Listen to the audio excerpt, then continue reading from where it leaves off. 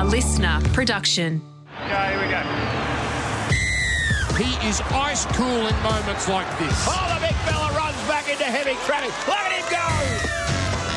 Oh, he knocked the headgear off him. This is unbelievable rugby league. James Graham here. Coming up on Footy Talk today, we're going to be talking all things Brisbane statement win. And we're going to talk about the 2023 awards, mate, just what we think.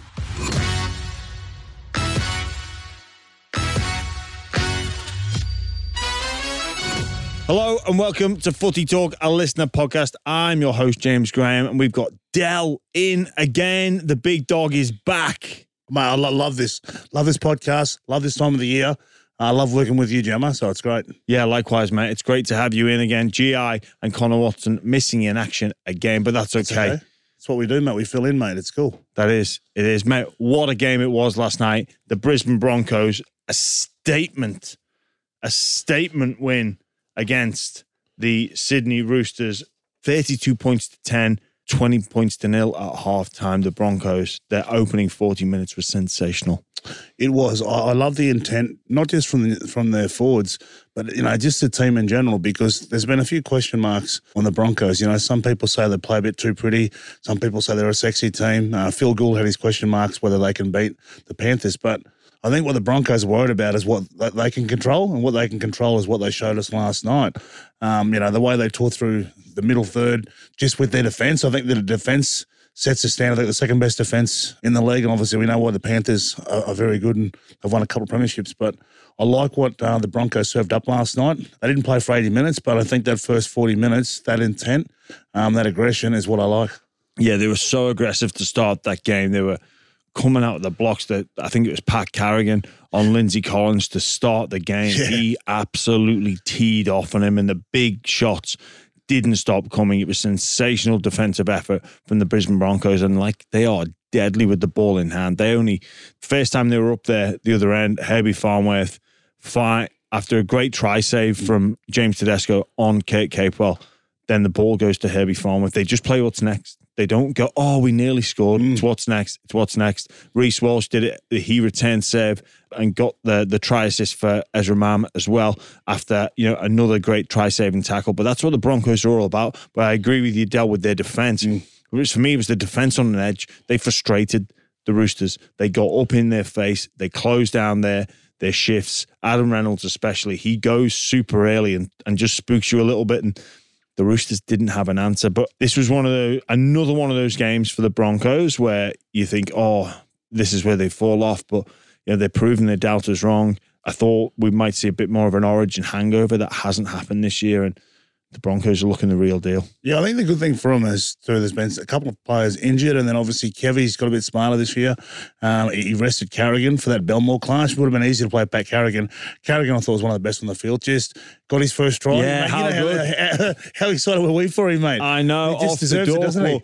Yeah, Alex Twell scored this year. He broke that door. Carrigan was the longest reigning player without scoring a try. I don't know who holds that title now, but Carrigan didn't have it for too long. It was great to see him score tries. Like, beautiful pass, hold up play from Adam Reynolds to set him over. But certainly the Broncos, they are looking the real deal. They are primed for September if they can keep their star players injury free. I think we forget, you were saying in the commentary, they lost a couple of key players towards the back end of last year. Yeah, they did. Well, I think because Adam Reynolds was injured, remember, and then I think Patrick Carrigan, he got done for one of those tackles, one of those cannonball tackles. I think it was 4 weeks out. Yeah, it was a hip drop. Sorry, you're right. Yeah. Jackson Hastings. Yeah, and it changed the momentum of the season because as we see Carrigan, you know, he's one of those players that they rely on so much. And, you know, see Flegler came back tonight too, and Flegler's just got to do his job. Now, there's a couple of hot heads out there, and, you know, a couple was going to do it, Tony Staggs and your man, Brandon Smith. Oh, our man, I like Brandon Smith. They got into it, but no matter what the Roosters tried, they tried their hardest. They didn't go away. Even in the second half, they kept trying. And the Broncos, you know, they scored, you know, a try there at the end, a try two at the end to Ezra, and then Ezra picked that up and he just went. But also Tony Staggs there, you know. But it's unfortunate for the Roosters. They just don't have the rhythm this year. But for the Broncos, some of their demons they had from last year, you know, they're putting those to pay. Yeah, and it looks like if they continue on this trajectory, they've got to win 3 from 4 to guarantee a top 2. It's in their hands. Do you think they're going to do it? Oh, look, I think they can do it. Like, I know with a couple of those games, I think they've got the Cowboys away, and then they've got that's next. Canberra Raiders, Canberra Raiders down there, and Canberra and the Broncos always been good battles over the years, but I think they can get it done. I see a real sort of maturity with this team. I know they're not an old team, but I just think, with Capewell and obviously Adam Reynolds, there's a real maturity with their senior leaders, and they don't get too carried away, but they let the young blokes be excited, You saw Reece Walsh, even Reece Walsh, he wasn't at his best. A couple of passes went over the sideline, but, you don't coach it out of Reece Walsh. No one went up to him and just and he wasn't being angry, and I think Reece Walsh has sort of learned his lesson too from having a couple of weeks out. Yeah, absolutely. Well, you've got to back up when you start players that have those moments of brilliance when it doesn't go their way. Yeah. You guys have got to get together and make sure you don't pay, having the opposition score a try off that. And I think that's something that the Broncos do really well. On to the Roosters. Yeah. It's been a long season. I thought they stayed in camp after their previous game. They've been in Queensland all week. I thought they went all in last night's game. They went after them. They were going toe to toe with the Broncos, but fundamentally they just ran out of puff a little bit, and the Broncos came home strong, and we could see that with the stats on the line breaks and also possession stats as well, heavily weighted in the favour of the Brisbane Broncos. But for the Roosters, Trent Robinson, Nick Politis, it's going to be there's going to be some soul searching going on there, and it's been a disappointing year. Oh, it has been. I've got no doubt that, Robbo and Nick Politis, mate, they're allowed to have one of those years, and this year, obviously, they brought a few players to the club, and for me, they just haven't gelled through the season, and it goes back to the first game of the season when the Dolphins beat them up there at Suncorp Stadium, they got ambushed there, and it just upset their season. I'll be the first to say, mate, for me, when I looked at that Roosters team start of the year, I think this is the team to beat. I said, this is going to be the squad to beat, but you just never know what sort of happens. The Roosters, they'll take some things out of this year, but I know the Roosters side I saw last night, they threw everything at that Broncos side, so the Broncos can take a bit of confidence from that. But even for the Roosters fans, they'll be disappointed. I work with two guys called Gus Wallen and Jude Bolton, and they wanted the Roosters to do so well, so I'll be having a bit of a chat to them about that. Yeah, look, I think the Roosters, they tried so hard tonight. I think, despite being down 20-0 at half-time, that was arguably one of their best performances in opening 40 minutes. They just couldn't get the rub of the green. They give 2 yardage penalties away, which they paid the price for. Then Luke Keary down in good ball, he just forces a pass, and you're like, oh. Even to score tries, they didn't go through them, mate. They were off kicks. Yeah, that's right. Tries, mate, Roosters tries off kicks. This is good for your defence. I mean, they put a lot of kicks in that night. That's to yourself, you're saying to our defence, hey, boys, what we're doing's working, but we've got to make sure we stick together because, I know they scored a couple of tries last night, but when you play the Melbourne Storms, you play, Penrith in the finals, and that, because Penrith are going to keep coming at you. Penrith have got to play an A, B, and C, and that's why, they're looking at going 3 in a row, and I just can't believe how good Penrith are playing still. Yeah, they're absolutely sensational. But I think just on the Roosters, that I think their attack, the way the Broncos defended them, it just looked like it was too easy. Like you say, 2 tries from kicks. That was the only way they could break them down. Sure.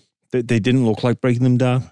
Like the ball would go wide. They didn't have an answer. No, they didn't. They just couldn't create they couldn't create an overlap. Yeah. They couldn't create a tackle break, a line break. It was just, they had a couple of offloads, and then they didn't know what to do off the back of them. It was when the Roosters are at their best, they're going through you. They're going through the middle. They're going on the edges, and there's that second phase. Also, that second phase where the Broncos had that second phase. Mate, the Roosters, there was no second phase here. They weren't making a dent through the Broncos, and that's what the Roosters usually do. So, Judd Hargraves, he tried. He tried to take it to the Broncos. Payne Haas and him. What about that collision? Oh man, that was we'll hear more about that. It was good to see those two go at it, but we'll hear some more about that. But that sounds like a good chance to take a bit of a break, and we'll be back after this.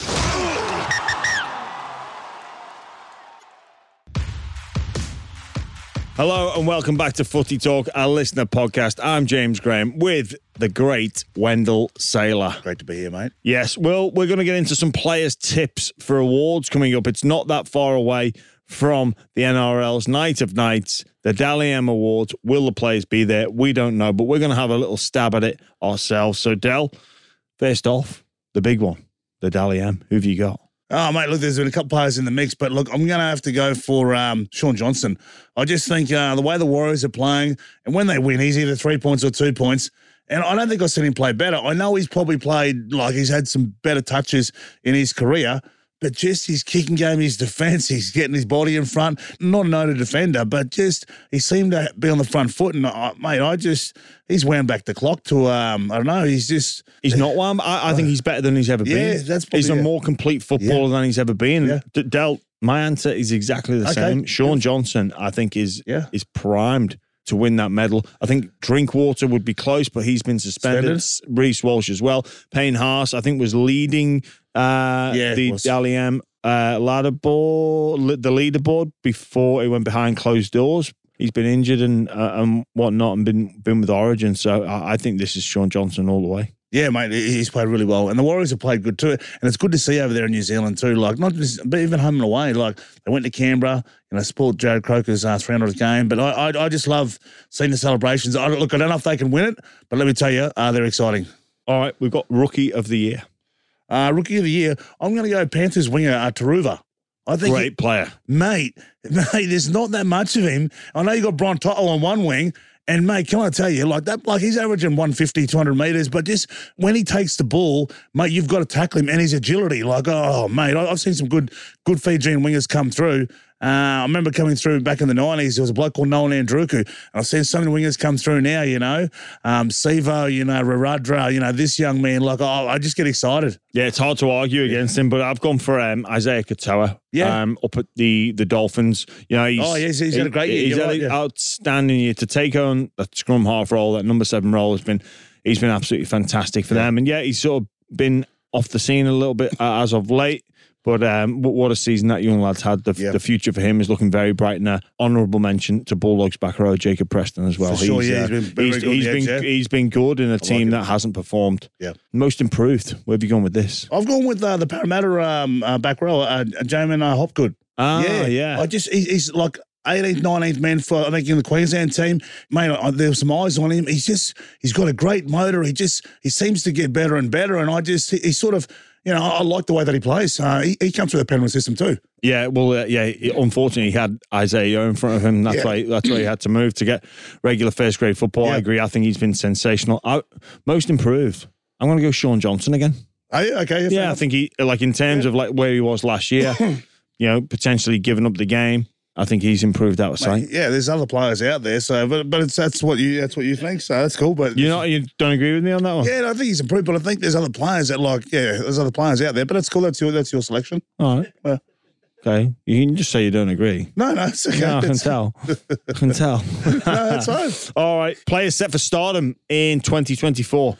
Look, I know it's a new one here. I think Jordan Buller. I just think it's his rookie year. But mate, when you're a fullback playing in a team, and I just hope the Tigers get it right. You've got him, and then you've got Tupou on the left wing. Too young, their agility, their skill, just everything they're doing. I'm enjoying what they're doing. But Titans let this young kid go, and he was going to play basketball.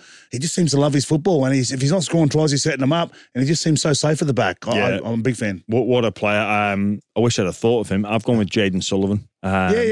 Starting in a number 7 jersey, make it his own. Hopefully at the Tigers. Yeah, I think we'll see a great season from him if he can stay fit. We've seen glimpses. I think that if he gets that number 7 jersey, make this team his own. The future's looking bright for the Tigers and him. A really great kid as well. I had a little bit to do with him at the Dragons, I've only got positive things to say about the man. Well, I like the kid, and I always keep an eye on those Dragons youngsters. I was lucky enough to coach young Sloan when he was 8 and watch him progress, and him playing a bit of first grade. And then Bud, I want to see Bud Sullivan get a bit more. My son and I, we like all these young kids coming through.